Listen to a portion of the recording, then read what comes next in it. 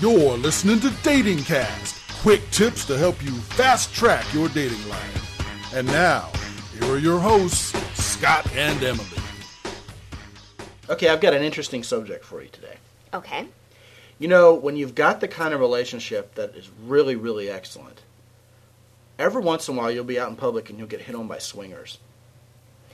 Why is that? Well, because you've got something other people want, and if they've got that kind of open relationship, they're going to want to be in on that with you. So how do we handle that?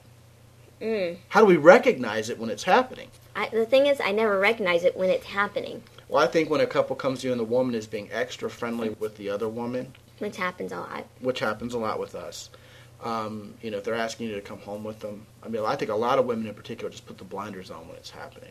Yeah. Now, if that's your kind of thing you're into, that's one thing. But if you're a kind of couple who's into power and monogamy, and you don't want to be into that, it's important to be able to know when it's happening so that you can be gracious about it.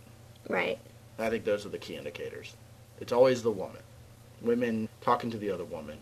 And if it's heading in a very forward direction very quickly, you can pretty much guess that you're being hit on by swingers. And don't be blind to it. It's absolutely prevalent in this culture and it's happening. Dating Cast is copyright 2007 by the X and Y Communications Worldwide Media Casting Network. For more from Scott and Emily, head on over to www.deservewhatyouwant.com.